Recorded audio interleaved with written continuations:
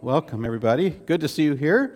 We have a large number that were out to see the eclipse, so they'll be back next Sunday. And Teen Challenge is leading worship next Sunday and preaching, so it's very exciting. And that's really timely because I'm having some minor surgery on Friday, so I'll be recouping and probably watching online, which will be me the other way around. So welcome, everybody online. I know that some of us that are not here this morning are watching this morning and worshiping with us, and we'll be back shortly. But I'm Pastor Bruce. Welcome. Glad that you're here, and it's wonderful to be in the house of the Lord and to celebrate our risen Savior, Jesus Christ, and to know the love of God in a much more rich and wonderful way. At the end of the sermon today, I want to open up a little bit to your responses because the passage that we're reading this morning concludes Romans chapter 11, and that's quite a section. We've been looking at for months now, Romans 1 through 11. Paul ends that section with a doxology, a time of praise, and he just lists certain attributes of God that come to mind.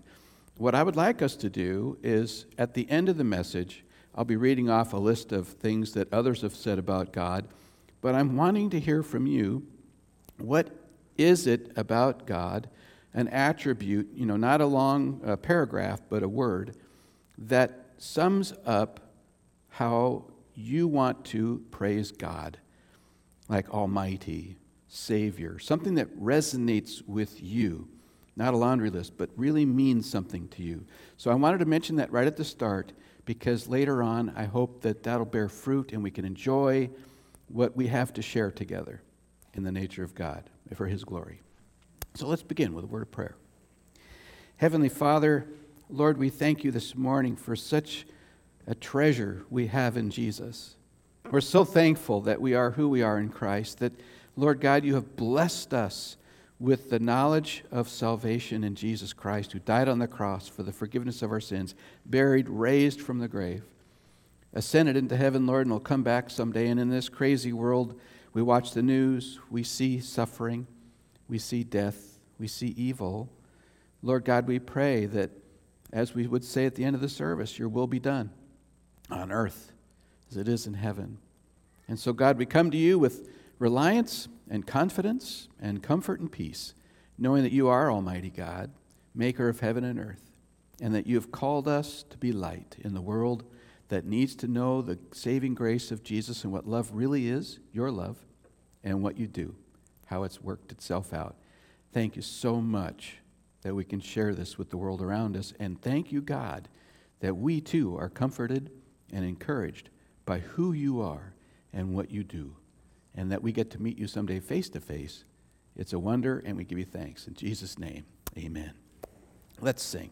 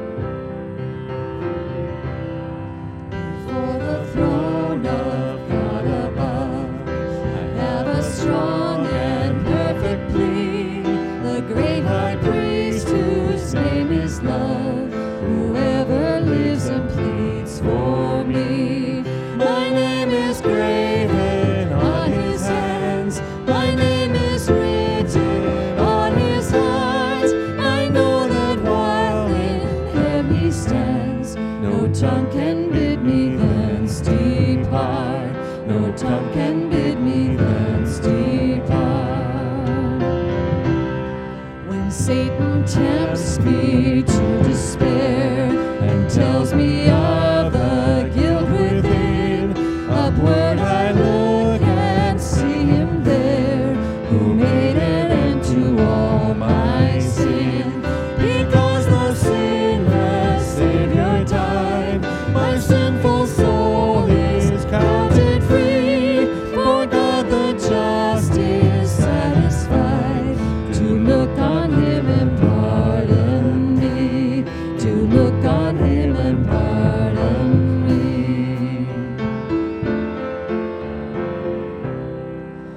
Behold him there, the risen Lamb, my perfect, spotless righteousness, the great unchangeable I am, the King of glory and of grace, one with himself I cannot die, my soul is purchased by his blood, my life is hid with Christ on high, with Christ my Savior and my God, with Christ my Savior and my God.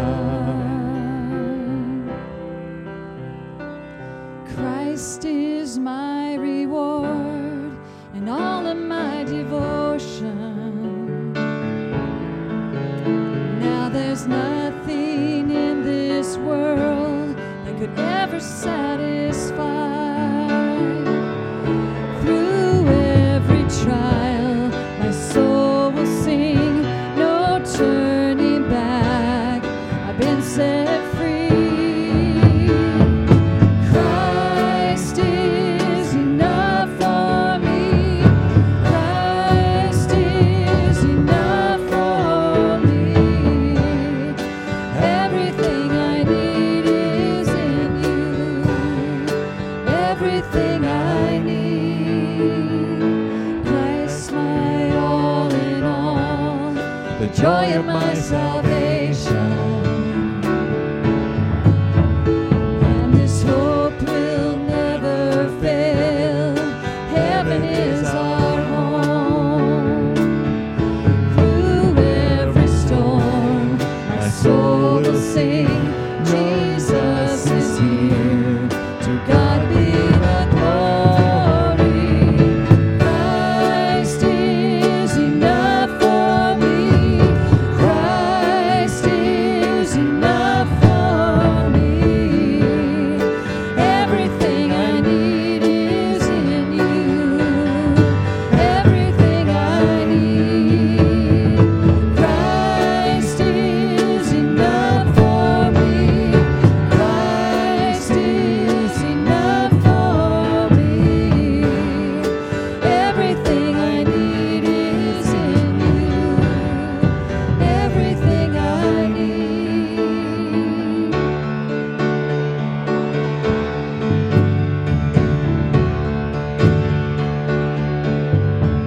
I have decided to follow Jesus. No turning back, no turning back. I have decided to follow Jesus. No turning back, no turning back. The cross before me, the world behind me. No turning back, no turning back. The cross before me, the world behind me. No turning back, no turning back. Christ is enough for me. Christ is enough for me. Everything I need is in you. Everything I need. Christ is enough for me. Christ is enough for me. Everything I need is in you. Everything I need. Christ is enough for me. Christ is enough for me. Let's pray. Lord God, we have to say things over and over again because our stubborn minds and our stubborn souls don't want to believe that you are enough. And God, we just thank you that no matter what comes our way, Lord, we always have you with us. Lord, you never leave us. You never forsake us. And we're so grateful. We have so many things to thank you for this morning. And we just pray that your Holy Spirit will prompt us to be open to you and to your word this morning. Thank you, Lord. For all you've done and all that's next, for what's behind and what's ahead.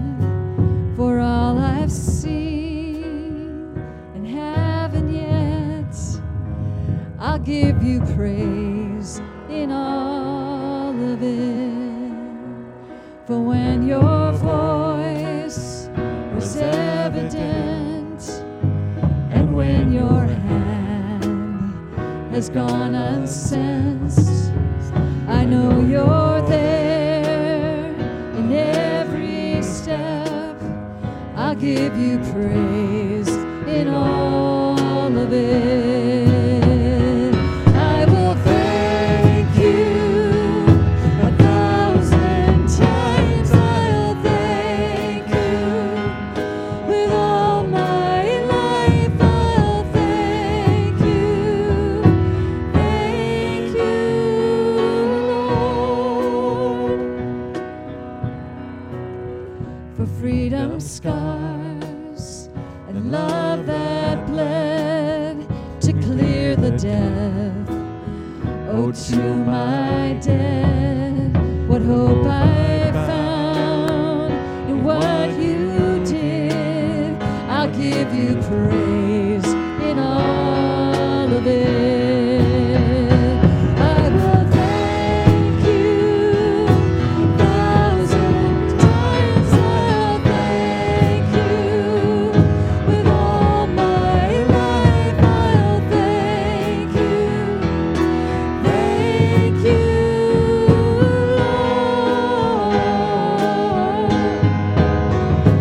I will thank you 1,000 times. I'll thank you with all my life. I'll thank you, Lord.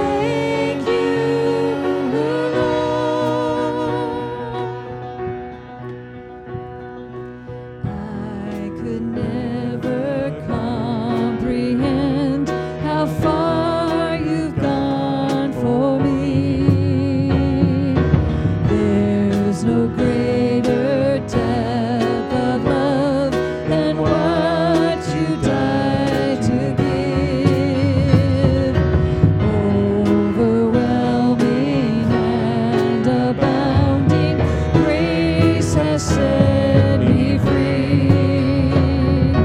I will give you all I have.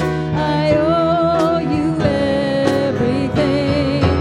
I will thank you 1,000 times. I'll thank you with all my life. I will thank you, Lord,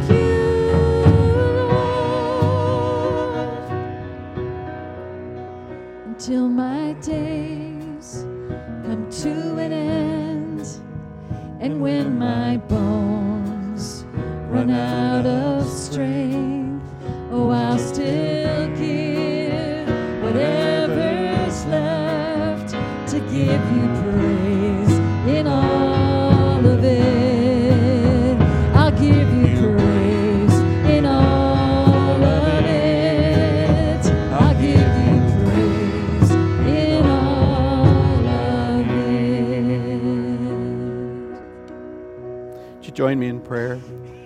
Heavenly Father, God, it is a wonder that we have so much to be thankful for, and it's all from you. Every good and perfect gift comes from above. And we thank you, Lord, that you're the author of all goodness, love, that you're a God of grace and mercy, that you truly care. You really care. You care about life. You care about our condition.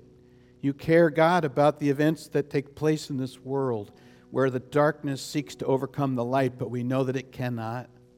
We remember the words of Jesus who said, "In this world you will have trouble, but take heart. I've overcome the world." So God, we come to you with thanks that you are the one that warms our hearts. You're the one that encourages and emboldens us. You're the one that comforts us. You're the one that directs our steps. You're the one that ensures our faith. You're the one, Lord God, that receives our prayers. And that your love, Lord God, is everlasting. Jesus said, "All those the Father's given me, I'll never let go." Lord, we owe you everything. the security of our salvation, the promise of eternal life, a new heaven, a new earth to come, a place of wonder. Lord, we thank you that that wonder is you. And so, God, we come with thanksgiving in our hearts and confidence to know that you are, in fact, Almighty God, and that we rest in your providence. We rest in your power, your authority, your will. May we be your people, active in this world, to share the love of Jesus in the ways that the world can marvel at and give you praise for, and to come to receive and believe the good news of Jesus. This world needs you. You know this. Help us, Lord God, to be your messengers. In Jesus' name, amen. Please be seated. I'd like to invite the kids to come on up to the stairs here. Why don't you join me for a minute? Middle school, high school as well. Gabe, Rachel, come on up. Whatever you want to do. Just right up here on the stairs. I just want to hear from you for a few minutes. So it takes a while to come on down, and that's great. Don't worry about it. Don't rush. Take your time. Just while they're on their way up, a couple of things that we can remember in our prayers is that Bibles have been placed in 4 elementary schools and the Oregon City High School. And that you may be surprised, but successfully done at John McLaughlin, and Redland, and Gaffney Lane, and Holcomb, and Oregon City High School. And the prayers are that somebody's going to open those Bibles, and it'll be a benefit that God will shine through them. So I got word of that, and I told them we would be in prayer for that to be effective. Also, on the back of your sermon outline is a list of events, and clear through December as best I can. That is simply a duplication of what's on our website. And I know some of you aren't real comfortable with the internet and all that, so I put it out in print. We are working on slowly coming back to a paper form. We're not quite sure what it'll look like yet or what we're going to include in all those details, but we'll be trying to prevent any misinformation or any missing elements. So we'll try and do multimedia, and this is one of them, is in paper. So you'll see more of that kind of thing, especially when Amy gets back in the saddle. She's been sick for a couple of weeks. Also, I've got some clipboards that I wanted to pass through the congregation. There's one for each side, and then if one of you could run the clipboard back up to the balcony. This is a clipboard looking for people who are willing to volunteer to help us on our October 28th harvest party from 4 to 6. We've got many volunteers already engaged. Jenny and I are going to take a doorway in the hallway, and what we're looking for is there's a list of needs. Feel free to look over that list and then sign that sheet if you'd like to be a part of that, and then our fellowship elders will be in touch with you and answer any questions you may have and fill that all out. So we're still deciding if we want to be peanut butter and jelly or chickens or who knows what we're going to be, but it's just meant to be fun costumes, fun stuff, not freaky, scary, bloody stuff. So just want to give you a little heads up on that. But it's really a lot of fun. It's a great outreach for our preschool parents who don't even attend here. The kids come. We had a great showing last year. So we want to do it, and we want to do it well. So if you can sign up and help us out, that would be wonderful. And the more the merrier. Also, there are cards in the office on the counter for our missionaries for Thanksgiving.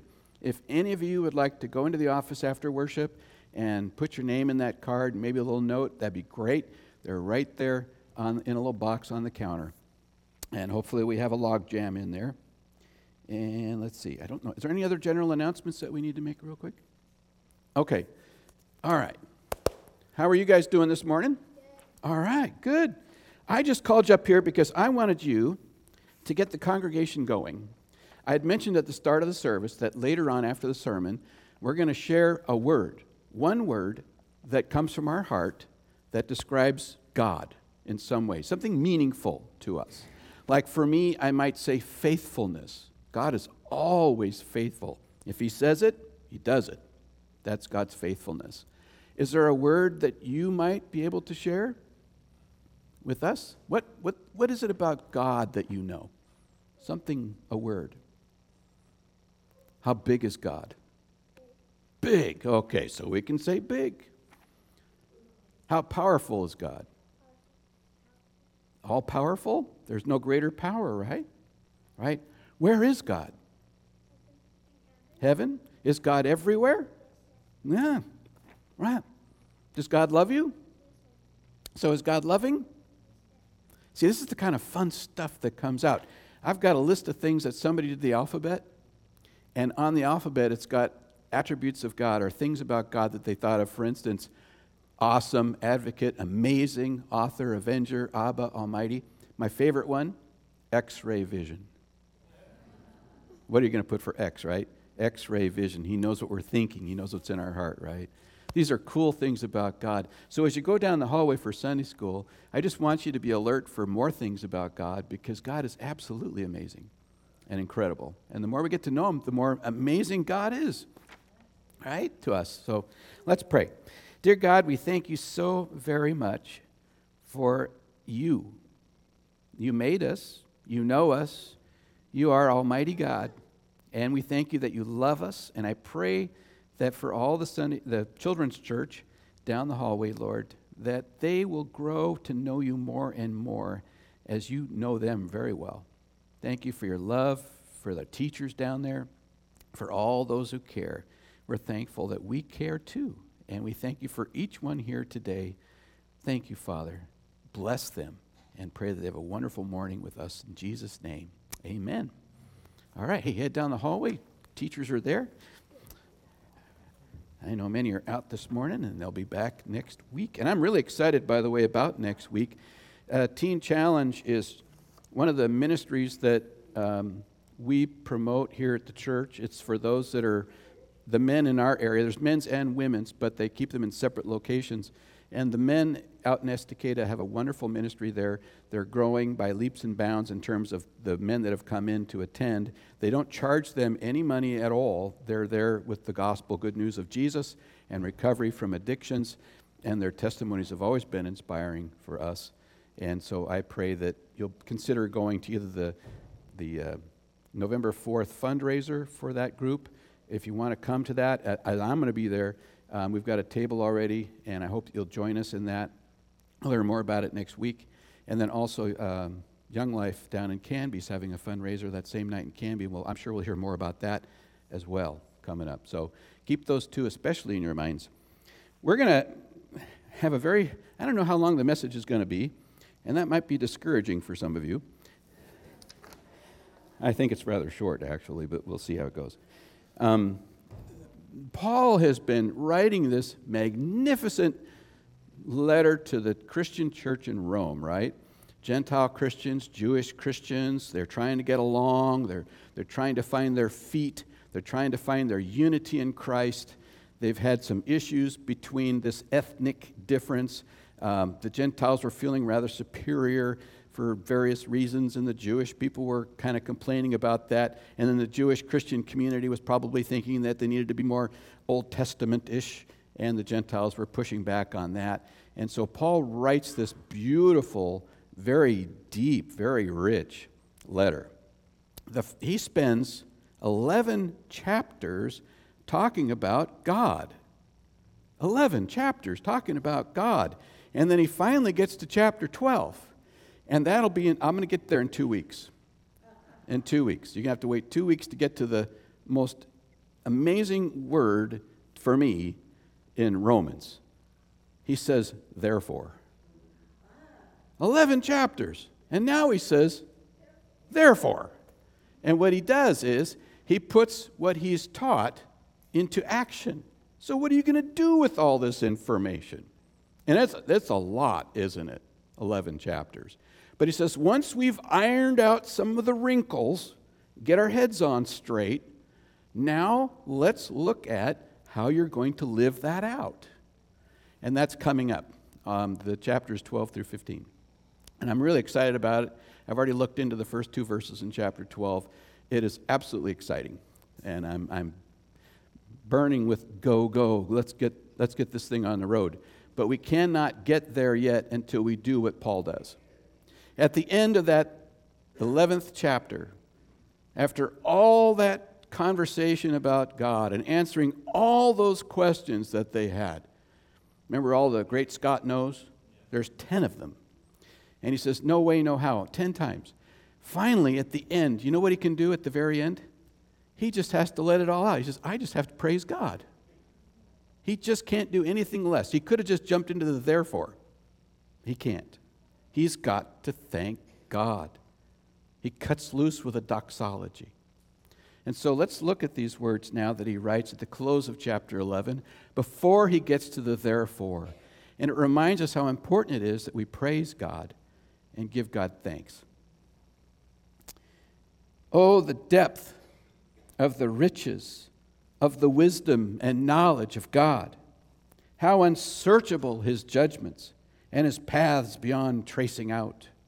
Who has known the mind of the Lord? Or who has been his counselor? Who has ever given to God that God should repay him? For from him and through him and to him are all things. To him be the glory forever. Amen. Therefore, comes next. But let's pray first. Heavenly Father God, it's exciting. We've covered a lot of ground. Romans is very deep and very rich and makes us really think. And Lord God, we thank you that we have this precious letter. We're thankful, Father, that your Holy Spirit inspired Paul and that the church received it and kept it and provided this letter for us today. And we're thankful, Father, for this doxology, this praise to you, your glory. Thank you, Father, that we too can say the same things with the same heart, with the same love and appreciation for all that you do and all that you've done, and Lord God, what you will do. And so, God, we come and give you thanks and praise and glory today. In Jesus' name, amen. I thought at this time I would do a brief overview of 11 chapters. It's actually kind of impossible, but in flipping through my Bible, because there's so much detail, so much depth there, it's inevitable you'd overlook something. But I went through my Bible page by page and looked at it, and the things that jumped out and hit me are the ones that I want to reiterate for all of us this morning, the journey we've been on.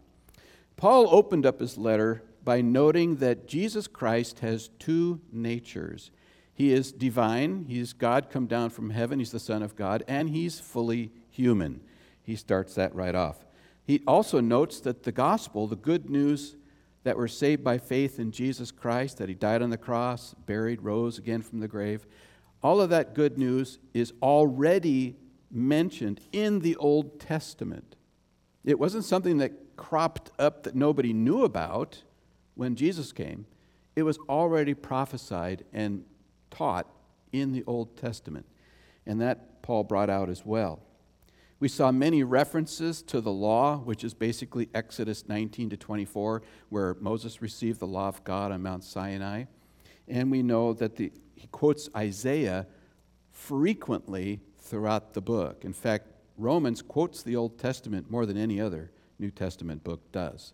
So he's really rooting his word in the Word of God's Old Testament, the First Testament, right? So he backs up what he's saying, and what he's trying to get across, or does successfully, is he's saying, I'm not telling you something new. You should know this along the road already. The Jewish Christian community has been privileged, called, and chosen with these blessings, and they knew in advance that the Messiah would come. They knew in advance that we're saved by faith, not by religious works or any other good deeds. We know that we're saved by an act of God and not our own. All of that is there. And he says, what a privilege it is to have known this. He also knows that obedience to the Lord comes from faith first, and that faith itself comes from God, who calls and elects, chooses people to come to faith in Jesus. A major theme is the gospel's the power of God for salvation, not works or ethnicity. You don't need to be Jewish to be saved. You don't need to be a Gentile to be saved. We're all one in Christ Jesus. So the division in Rome had no biblical basis. Sin is rampant in the world around us and in our own lives, though we should know better. The consequences of sin is death. God will judge everybody on Judgment Day according to what they've done. All the judgments in the Bible are all works-oriented. We'll give an account to God, all of us. The reason that we don't worry about that or are afraid about that is because when Christ died on the cross, all the negative, all the sin, all the things we should have done and didn't, and the things that we did do and we should not have done, and the things that we didn't even know about, all of those things were taken upon Christ, who died on the cross to pay the price for our sins. Therefore, when we stand before God Almighty on that judgment day, the only works left that God judges are the good ones. Well done, good and faithful servant, as Jesus said in the parable. Well done. That's God's judgment, and that's why the Christian has freedom. Jesus said, if the Son sets you free, you're free indeed, right? There's freedom in Jesus Christ. And Paul echoes those same things. Jew and Gentile alike. No favoritism. No one gets immunity from sin's consequences apart from faith in Christ. Jews are privileged to having the law, but that doesn't mean that they're saved. You know, they're called God's chosen people, but they're not chosen for salvation, Paul says. There's been a remnant from within that group that's been saved by faith, but the majority have always been a rough bunch. In fact, this is just stretching it out a little bit further, but remember the story of Jacob? We got Abraham, Isaac, and Jacob. Jacob's name was Trickster. That's what the name meant. And he was really a tricky fellow, and he was all full of shenanigans and all kinds of bad behaviors and pretty much godlessness in all of his younger years. And then later on, he wrestles with God, and God renames him because he finally is humbled, and he comes to faith, and he realizes, I'm not God. And so God says, you're no longer Jacob, your name is Israel. You know what Israel means? One who wrestles with God. And that's not, we might wrestle with God too when we're sinning, right? We're wrestling. But as a believer in Christ, God has taken me to the mat every time and won. And I'm glad for that. I'm grateful. The law actually makes us more conscious of sin. It makes it clearer. Nobody without the law is exempt. The wages of sin is death, and everybody dies. But Paul's point is to say that God gave us the law to really make it clear how far apart we are from God, that we're far separated than we might imagine, more separated, and that through Christ Jesus we're brought back together. I like to say the Bible's really pretty simple in its broadest sense. This is God. This is us. How is it that we're brought together? And Christ is at the center of it all. If I were to sum it up, I'd say that's the easiest way I would do it. Righteousness, to be as right as God, comes from God through faith in Jesus to all who believe. Just as the Old Testament says, the law humbles us, but God lifts us up with grace and mercy. We're all descendants of Adam, so we're all sinners without a living spirit to God. And that's why in the New Testament, Jesus told Nicodemus, you must be born again, born from above by the power of the Holy Spirit. Everybody has sinned and falls short of the glory of God, but by God's grace, we're freely justified as if we'd never, ever sinned. We're grateful. God graciously adopts us. Remember the passage about the adoption? That an adopted Roman child had more rights than a natural child did. A natural child could be removed from the will, could be removed from the estate, could be disowned. But if a person adopts a child, they're legally bound to that child forever. And we are adopted by God. If you ever thought that God would throw you out or throw you away, think about that. When God adopts us through faith in Jesus Christ, we are family forever. That's a great, secure message that comes out in Romans. Believers are justified by what Jesus did. Evidence of salvation is by faith in the Lord, and it goes clear back to Abraham. Paul would write elsewhere that Abraham was told the gospel. And when I was younger, I used to think, well, if Abraham knew the gospel, did he know the name of Jesus? Did he know about the cross? Did he know about all the things the New Testament said? I mean, to me, that's the gospel. But gospel itself means good news. And what good news did Abraham receive? God said, "You believe me, I credit that to you as righteousness. You are right with me by faith." And when you go back to the book of Romans, Paul starts in chapter 1, around verse 17, right? He says, you're saved by faith from first to last. And that is so Old Testament. That's God's plan throughout. There's no plan A, plan B. It's God's plan throughout.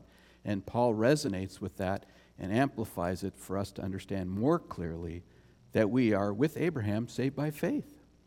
And as Paul would point out, faith in the Messiah, faith in Christ. Did the Old Testament people know the Messiah was coming? How about Genesis 3? What did God tell Adam and Eve? One of Eve's offspring will be the one who stomps on the head of the serpent, crushing evil, crushing the cause for sin and evil and death in the world, and bring life again. That's the Messiah, the Savior. And that goes clear back to the incidence of sin at the very beginning. God provided a solution. And I will give you a fun little note, too, for those that aren't familiar with it. When Eve gave birth to her first son, she named him Cain. Cain in Hebrew means there he is. And there he was not. But they were by faith ready for the Messiah to come. And that didn't happen for a long time. But that's God's sequence, God's saving work. And that's a wonder that God gives to us. We can call God Abba. Paul writes that we can call him Daddy. How many of us are comfortable with that? Dear Daddy, hi, I'm your son, your daughter today. I wanted to just let you know how much I love you, because thank you for loving me. We did a little experiment for a while. We spent a week at least. I encouraged everybody in the Lord's Prayer, our Father who art in heaven. How about our Abba, our Daddy who is in heaven? Get that realization how personal God is, and not just some remote idea or distant, uncaring and unfeeling and unloving being. Abba. And that's what we learn in Romans. We can call God Daddy. They were co-heirs with Christ.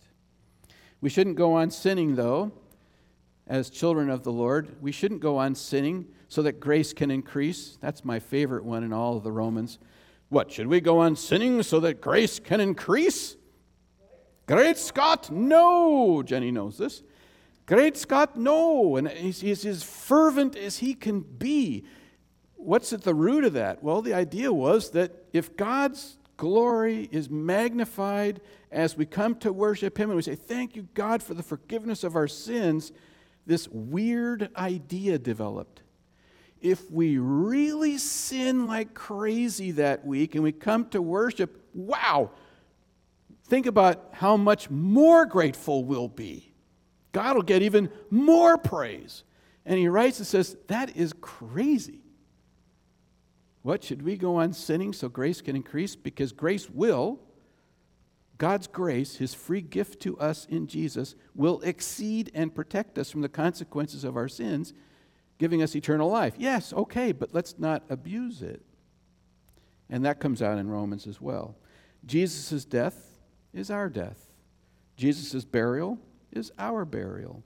Jesus' resurrection is our resurrection. In other words, we're really identified. Our core being is in Christ.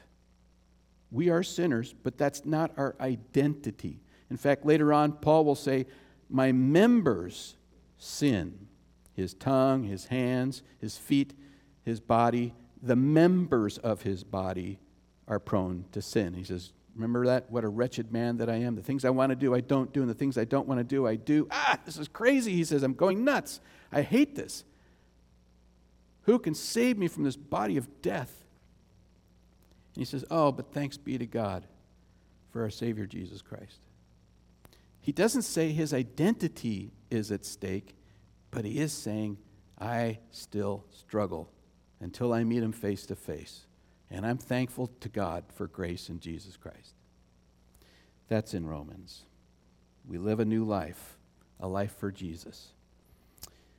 Don't fall into legalism based on the law to think you'll be right with God. That's impossible.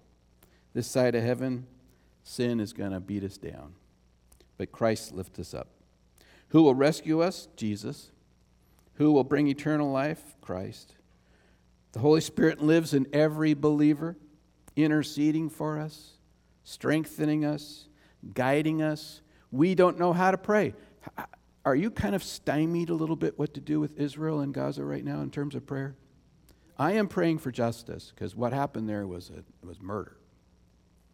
But how do you have justice when the fallout or the peripheral stuff can get so wild and crazy and this whole thing can get bigger and bigger and bigger? It really can. And only God knows what the future will bring and unfold, right? So how do we pray? Now here's the good news. Pray with boldness. Pray with the knowledge that you have. Pray with the understanding that you have. Because Paul would say, really nobody knows exactly how to pray because who could know God's mind completely? But because the Holy Spirit lives in you through faith in Jesus Christ, the Holy Spirit knows the mind of God and prays accurately for you. So what that tells me personally is, if I pray, and it's not exactly the prayer that Jesus would pray. In other words, I wonder how many times Jesus would raise an eyebrow like, oh man, there he goes again. He's a little off mark here. But thank God, the Holy Spirit given to us by the Lord fixes that. You can't miss, because the Holy Spirit will never miss. And I hope that that encourages all of us to pray and not feel like we can't or we wouldn't know what to say. I say, go for it. At the least, say, God, I love you. I'm a little bit stumped. I'm confused. I don't know how to go about this. I'm not sure where even to start. But I trust your Holy Spirit will pray for me and for the situation. And I look to see your will done. That can be a great prayer. And I hope that we're all praying. I hope that we're all praying. The world needs Jesus. Really. And this would be a time for Christ to shine.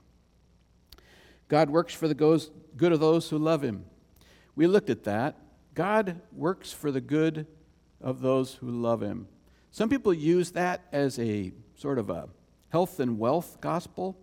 God is good. He will bless you. Everything will turn out good. And then sometimes bad things happen and people get confused. And they say, why do bad things happen to good people? Not recognizing that really there is no such thing as a absolutely good person. We're all sinners. And God disciplines those he loves. But at the same time, things happen. And God allows them to happen sometimes, right? Think about all the things God doesn't allow. Praise the Lord.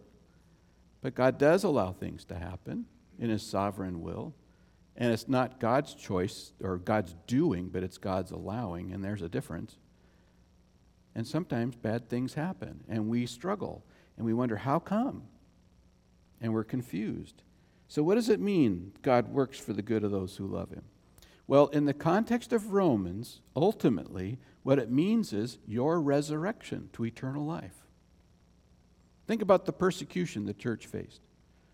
In the first 300 years of Christian existence, estimates are about 1 million Christians were killed because they're Christians.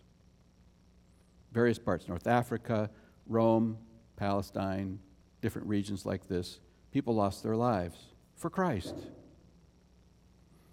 The ultimate good is that we have the resurrection, and the ultimate good is our glory, as Paul would write it. We will be like Christ. We will be sinless. We will have the love of God full to overflowing. All the goodness we long for, all the stuff that troubles us because we know it's not right, all that comes to resolution in Jesus. And we're found to be right and justified and everything perfect as God intends us to be. And then one of my favorite ones is this: nothing, and I mean nothing, can separate us from the love of God in Christ Jesus our Lord. That really comes in handy at funeral services, memorials. Can nakedness or famine or sword separate us from the love of God? Can circumstances separate us from the love of God in Christ Jesus? Paul had suffered so much, had been through so much, left for dead fairly often, shipwrecked, all the terrible things, and yet Paul at the end with that experience can say, nothing can separate us from the love of God in Christ Jesus. That's a great word of assurance. God has that sovereign freedom. We also found out that God, while choosing Israel to be his chosen people, did not choose them carte blanche to be saved. They weren't given immunity from sin. There was always a remnant going clear back to the book of Genesis where some believed and others did not. Some had religion without faith, and they were not part of that remnant. This has always been there. Now, God meant for Israel to be a nation of holy priests. Priests are the ones that bring the world and God together. They were to be a light to the world. They were to be salt and light. They were to bring the truth. They were to bring the message of the Messiah. They were the ones to tell the world that to be right with God, it's through faith in God's grace, who loves them dearly, that the Messiah is the means of our salvation. They had that in the Old Testament, but they turned in and it became sort of a self-contained, it's all about us and aren't we important, and they sought their own righteousness by what they did. And then God, in his missional endeavors and plans for the world, then pushed that assignment out of Israel and into the Gentile world. Until the time the Gentiles are fulfilled, until that full number have come in that God has in mind, until that point comes, Israel will be resistant. And we looked at that, and we see Israel today is one of the least religious countries on the planet. About 30% have a God-centered life there. 70% do not. And in that context, the head-scratching in the church in Rome was, well, if God still chose the Jews, why are there so few of them that believe in Jesus? And why is it the Gentile Christians outnumber them now? It looks to us, they thought, that God had changed his plans, that he'd unchosen Israel and chosen them instead. And Paul spent 3 chapters at the end, 9, 10, and 11, explaining that no, God's plans haven't changed, but the method, the means, the sequence that we did not know has now come clear to us as God has moved out of that chosen group into the Gentile world, not neglecting the Jewish community. Paul himself's a Jew who believes in Jesus. He's saying, I'm evidence. But the Gentiles are going to be the dominant missional force in the world. And in the end, sometime around the return of Christ, and that was the iffy part, the part that's kind of hard to understand, the timelines. But at some point, Israel, the people of Israel at that time, will come to faith in Jesus, the full number. We don't know if that's over the sequence of time or if it's a big event at the end. God knows. And we can trust him for it. So there's no room for spiritual pride. There's no room for one-upmanship. There are no such things as first-class Christians and second-class Christians. We're all saved by grace, God's grace. So then, Paul says, isn't God amazing? Amen? That's what he does. He's been thinking about those 11 chapters, and at the end, he just kind of gets stuck on it. He goes like, I can't get to the therefore. I can't get to the practicalities of it until we just take a few moments and say, wow, God, you're incredible. Amazing. So what is he doing? He closes with a doxology, a time of praise. And he praises God in poetry. Hebrew poetry doesn't rhyme. Doesn't rhyme. In fact, many of us don't even realize we're reading poetry if it's in the Old Testament. Hebrew poetry has to do with parallels. Have you ever read the Old Testament and wonder why they said the same thing twice? That's called poetry. You get a little bit more the second time. It's called parallelisms. And in this closing doxology, Paul is using parallels to help us appreciate the glory that he's expressing to God. And so I've combined the parallels for us in your outlines so you can see more readily how the parallels match each other. And so let's look at those as he closes chapters 1 through 11. First, he mentions God's riches. 33, and the parallel is 35. Oh, the depth of the riches! Who has ever given to God that God should repay him? God, you've got all the riches. And he's not talking about money. He's just talking about the grandeur of God's glory, the richness of God's very being. God doesn't need glory. We give God glory, but it isn't needed. We give God glory in a way that expresses gratitude and thanksgiving. Some people have mistaken the idea that God's riches mean that God is needy, that we need to give God more riches, that we need to give God something God doesn't have. And then some people have actually said to me in the years in ministry, a few people have actually said, doesn't God seem a little self-centered to you? And I'm thinking, no, God is everything. He doesn't owe us anything. We owe God everything. And so he starts off with the riches. And who should repay God?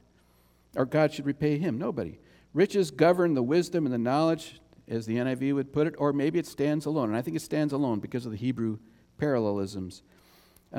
It means that God's grace in Jesus Christ is the richest blessing God has given us. All good gifts come from above, right?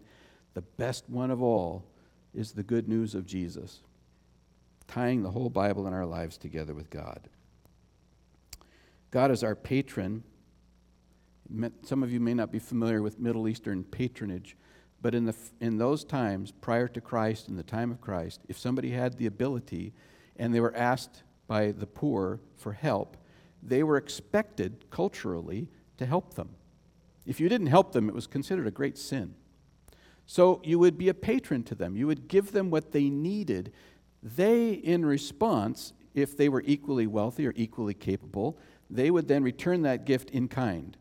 But if you're poor and you're not wealthy, you can't do that. So then what can you do as a client of the patron? You give them glory. You give them praise and honor in public. You're loyal to them. You testify about their generosity. You tell others how wonderful they've been to you, how much you appreciate them. That's like our relationship with God. God has given us salvation, the forgiveness of our sins. We've received this. We can't return it in kind. God's riches, what can we give him? He's given us everything. What can we do then in response as clients of his patronage? Praise, worship, service. What can I do for you, Lord? I'm yours.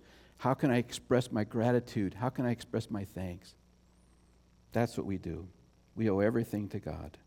Then he talks about wisdom. There's a parallel there as well. Oh, the depth of the wisdom. Who has been his counselor? How many of us have been tempted to tell God what to do? Yeah, well, how many of our prayer requests are kind of like that? Right? Or how many of us have to feel like we need to inform God that something's going on? Dear God, in case you didn't know, I'd like to tell you, and having now enlightened you and to been your counselor and informed you of what's really going on, this is what I think you need to do. And then if God doesn't do it that way, we get a little put out with God. What are you thinking? Right? That's an emotional thing for us. We want to have some cred there. We want to have some thinking that we know what we think is right. But Paul says, who's got wisdom like God? God needs no advice. And I thought to myself, God needs no advice. Then what does that tell me? That tells me that no matter what circumstances I face, no matter what happens in my life, God knows what's going on. And God knows the right path. Commit your ways to him, right? And he'll set your path straight. God's got the path. I may not know it. Sometimes I've known very little of it. Sometimes I've learned in my life that if I can just see the light right in front of me that God gives me, I need to step there. That's my job. God knows the whole thing, but for me, it's pretty foggy sometimes. How about you? But I do know from experience that there will be a light, enough light from God that I know where to put my foot.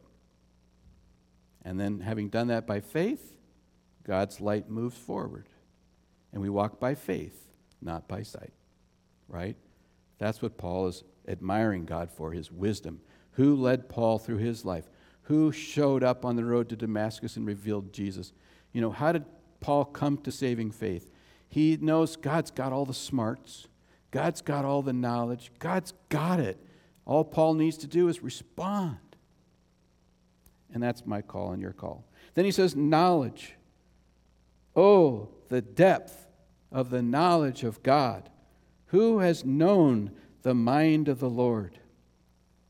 He's really referring to God's foreknowing, that God foreknew what would come to pass. Even as he would write in Romans, you see at this the right time, while we were still powerless, Christ died for the ungodly. He is referring to God's timely activity. God knew well in advance, thousands of years after Adam and Eve, that Christ would come and it be in that time frame at just the right time. Who had that kind of knowledge? Oh, God did. And I think he may well have been reflecting too on a psalm that comes back. It's Psalm 139, and I thought of that psalm myself because I preached through the Psalms here recently. And in that psalm, it has one of my favorite physics lessons. He's talking about how well God knows us. He says, God knows when I get up. God knows when I go to sleep. God knows when I go out. God knows when I come in. God knows everything about me. In fact, he gets, and this is where the physics comes in, he says, even though I could go faster than the wings of the dawn. You know what the wings of the dawn is?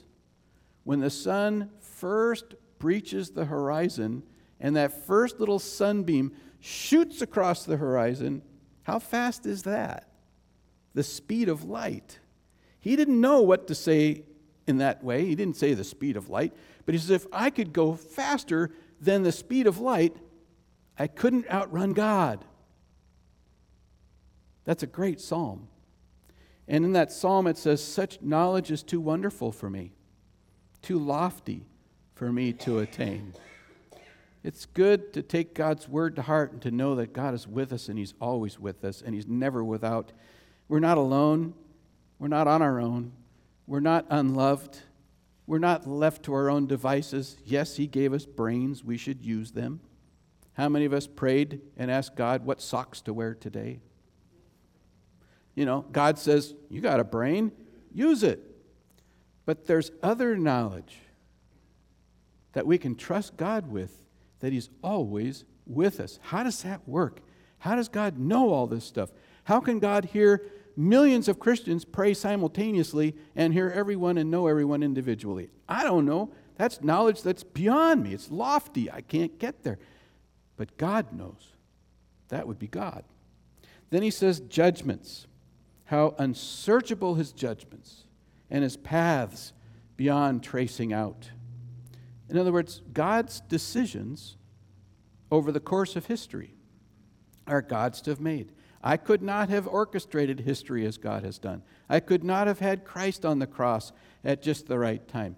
That is so intriguing to me, that prior to the Roman occupation with Pontius Pilate in Palestine, prior to that, the Jewish means of executing somebody was by stoning. But the book of Isaiah talks about how Christ has been pierced, and that if you're hung on a tree, you're cursed. And it was only when the Romans took that occupation after Herod the Great and one of his sons failed to be a good leader, they replaced him and put Pontius Pilate in there. The Roman law then became the law of the land. How would you then execute criminals? Only by crucifixion. I found that fascinating, and that only happened a few years prior to Christ's crucifixion. How does God work this stuff out? It's amazing. God knows. When will Jesus come back? Well, that'll be amazing. When will it be? Some of us might say, well, Lord, I got ideas. Now would be great. Right? And we can pray for that without telling God what to do. We pray in faith. But at the same time, God's got it. God knows. His judgments are beyond our tracing out. But they're always perfect. And then last, he talks about God's supremacy. He's he could probably go on and on and on with a list, and that's where I'm mentioned at the start of the service. I'd like to hear if you have a word that describes something that strikes you about God. But he wraps it up like this. For from him and through him and to him are all things. To him be the glory forever. Amen. And it's that amen that marks the contrast between knowing about God and now what do we do with that? And in 2 weeks, like I said, we're going to get to that great therefore. So I encourage you to read the first 2 verses, dig into those, they're amazing. And then all after that is very applicable. With our loyalty and obedience and worship and service and love and testimony, we're going to love the Lord. Before we have a chance to share a word, I thought, sometimes, I don't know about you, but if the pastor said to me and I'm out in the congregation, I want you to mention a word about God. And maybe I have my go-to favorite, like Almighty. That's a good one. But I thought I would read a list of what someone put together with the alphabet to help you think about other words. And I don't want you to just say a word. I want to know a meaningful word, something that really means something to you, comes from your heart, that you can share with the congregation. I'm not looking for a long paragraph, but just a word or two that expresses the glory of God. So here's the list. I'll start with A. Awesome, advocate, amazing, author, avenger, Abba, almighty. B. Brilliant, benevolent, bountiful, beautiful, bold, bruised, boundless. C. Creator, comforter, conqueror, compassionate, caring, consuming fire, cornerstone, courageous, constant. D. Daddy, delightful, deliverer, dignified, discerning, divine, dominion, destroyer. E. El Shaddai, or powerful, almighty. Emmanuel, eternal, example, extraordinary, exalted, excellent. Father, faithful, forgiving, friend, fearsome, first, forever. Good shepherd, glorious, generous, gentle, gatherer, holy, holy, holy. Helper, healer, humble, honest. Immeasurable, immortal, immutable, immovable, invincible, involved, instructor, imminent, I am.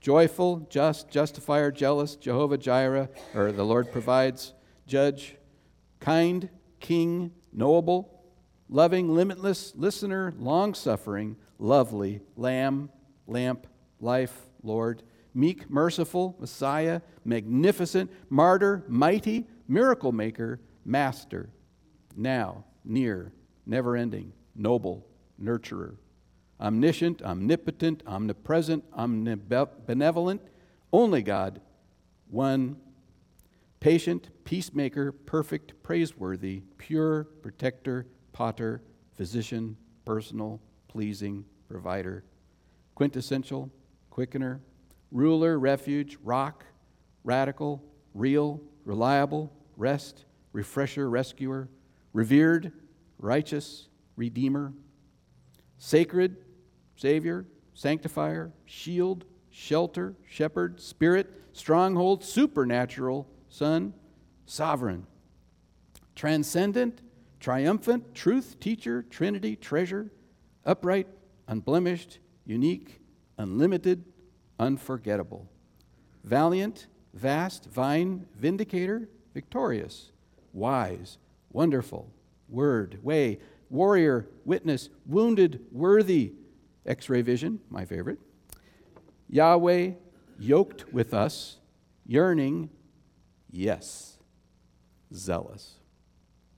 I just thought I would get our minds and hearts going with just some examples of what can be done. Can you imagine if you went home this week and you just write the alphabet on the left side and start writing what comes to your mind? And then let that be your devotion that day. It's amazing where that takes you. So, is there a word from your heart that you could just speak aloud that we can all benefit from and give God glory for? He hears us. Absolutely. Faithful. Gracious. Patient. So patient. Very patient. Emmanuel, God with us. I'm sorry? Understanding, absolutely. We don't have a priest that doesn't understand us, yes. Forgiving. Loving, love. Comforter. Indweller. Kind. Counselor, yes, amen. Merciful. I don't want to overlook anybody in the balcony either. Wave your hand wildly if I... Okay. Sovereign and gracious. You know, I'm hearing your heart. There's a lot of words we could use, right? We're just hearing those meaningful pieces that have been hitting us this right now. King. Yep, he's our king. Lord of lords, King of kings. Always there. Faithful. I'm sorry? A safe place. Yes, absolutely. Huh? Anybody else? There's so many things we could say. Empowers. Ours. Yes. Amen. I like daddy a lot. That's something I'm really working on, to be honest with you. It seems so intimate, it's almost scary, you know, to say God is daddy. And with all respect, it's just mind-boggling to me how intimate that is. That's something I'm always working on. Anybody else? This is good.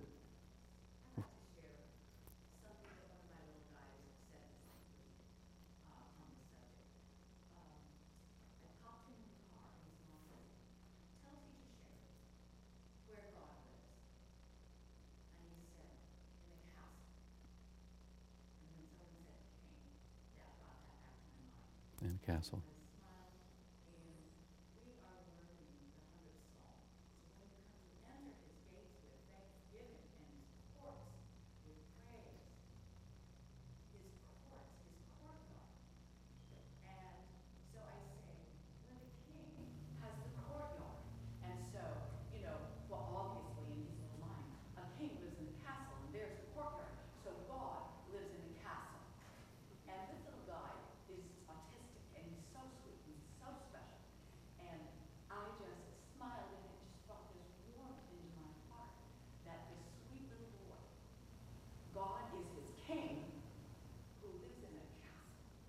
Amen. Yep. People catch it in different ways. In fact, when I was preaching in Alaska to the Native community up there, I was talking about heaven one time at a memorial service, and I said, you know, maybe thinking about an Alaska moment, I said, I think sometimes heaven is like the community of faith gathered around the coffee maker, sipping coffee together. And one guy after the service says, you know, I finally think I understand what heaven is. Well, it's community, it's gathering, it's Christ-centered, it's not gathering around the coffee pot, but it's gathering around Christ, and we're together, and it's wonderful. There's so many things we can say. So many things make our hearts warm, and the world needs to know God like that, right? And as opportunities arise, we can mention those words. Let's pray. Heavenly Father, God, it is such a wonder that we can worship you and know you. You've revealed yourself to us. Lord God, creation itself, Paul would write and did write, creation itself declares your glory. And there's so many things about you that we can discern with open hearts and minds just from creation itself. You declare. And so, God, we thank you that we have even more than that. We have your special word. We have revelation that you have chosen to reveal yourself with much more detail and more accounts that help us to know who we are and who you are and how it is that we can connect through faith in Christ. And that is your doing for us. Thank you, God, that we are who we are in Christ. Thank you that in the world full of trouble, Jesus knows sometimes our hearts get a little low, but we can take heart because you are God and that Christ has overcome the world. So, God, we gather together today to say thank you for who you are. Thankful for all that you do.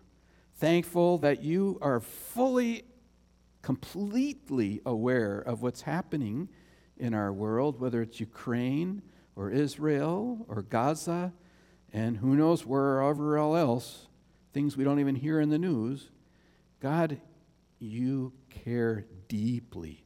And I pray, God, that your Holy Spirit will sweep this world with a greater sense that you are Almighty God, that you, Lord God, are a God of love and grace and mercy and compassion, and that there is a means to connect with you. And it's not legalism, it's not religiosity, it is not some ideology. It is simply rooted in your love, that by the grace you've given us, that free gift, that is available to the world. That the only means of having peace with you and ultimately with each other is Jesus. So God, we pray your victory. May your kingdom come. May your will be done on earth as it is in heaven. It's for you, Lord. It's your glory at work. And we give you praise in Jesus' name. Amen.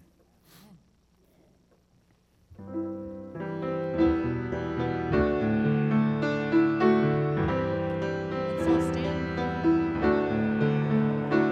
Precious cornerstone, sure foundation, you are faithful to the end. We are waiting on you, Jesus. We believe you're all to us. Let the glory of your name be the passion of the church. Let the righteousness of God be a holy flame that burns. Let the saving love of Christ be the measure of our lives. We believe you're all to us.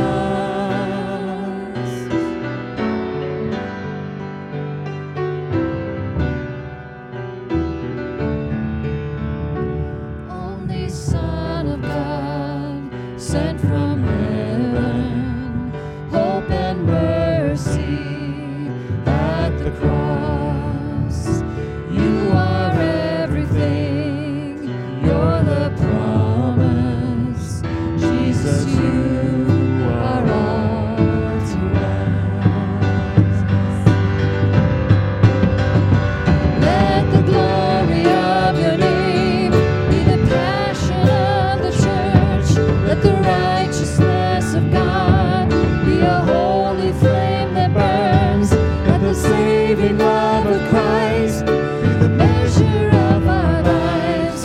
We believe you're all to us. You're all to us. You're all to us. You're all to us. Yes, you are. You're all to us. You're all to us. You're all to us. Yes, you are.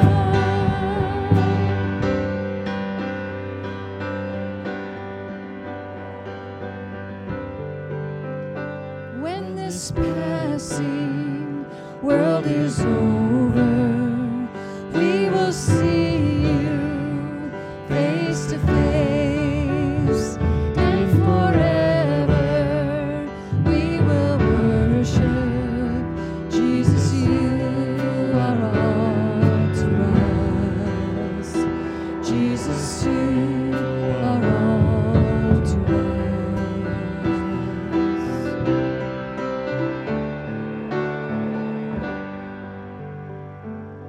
Would you join me in the Lord's Prayer? Our Father, who art in heaven, hallowed be thy name. Thy kingdom come, thy will be done, on earth as it is in heaven. Give us this day our daily bread, and forgive us our debts, as we forgive our debtors. And lead us not into temptation, but deliver us from evil. For thine is the kingdom, and the power, and the glory forever. Amen. And may the love of our Father Abba and the wonderful sacrificial grace of our Savior Jesus Christ and the fellowship of the Holy Spirit be with you all now and forevermore. And all of God's wonderful people can say, Amen. God bless you. Have a wonderful week. Come on down the hallway for goodies and visiting. I will warn you, though, I have a head cold. So if you want to talk and visit with me, you're welcome. But I don't want to share that one.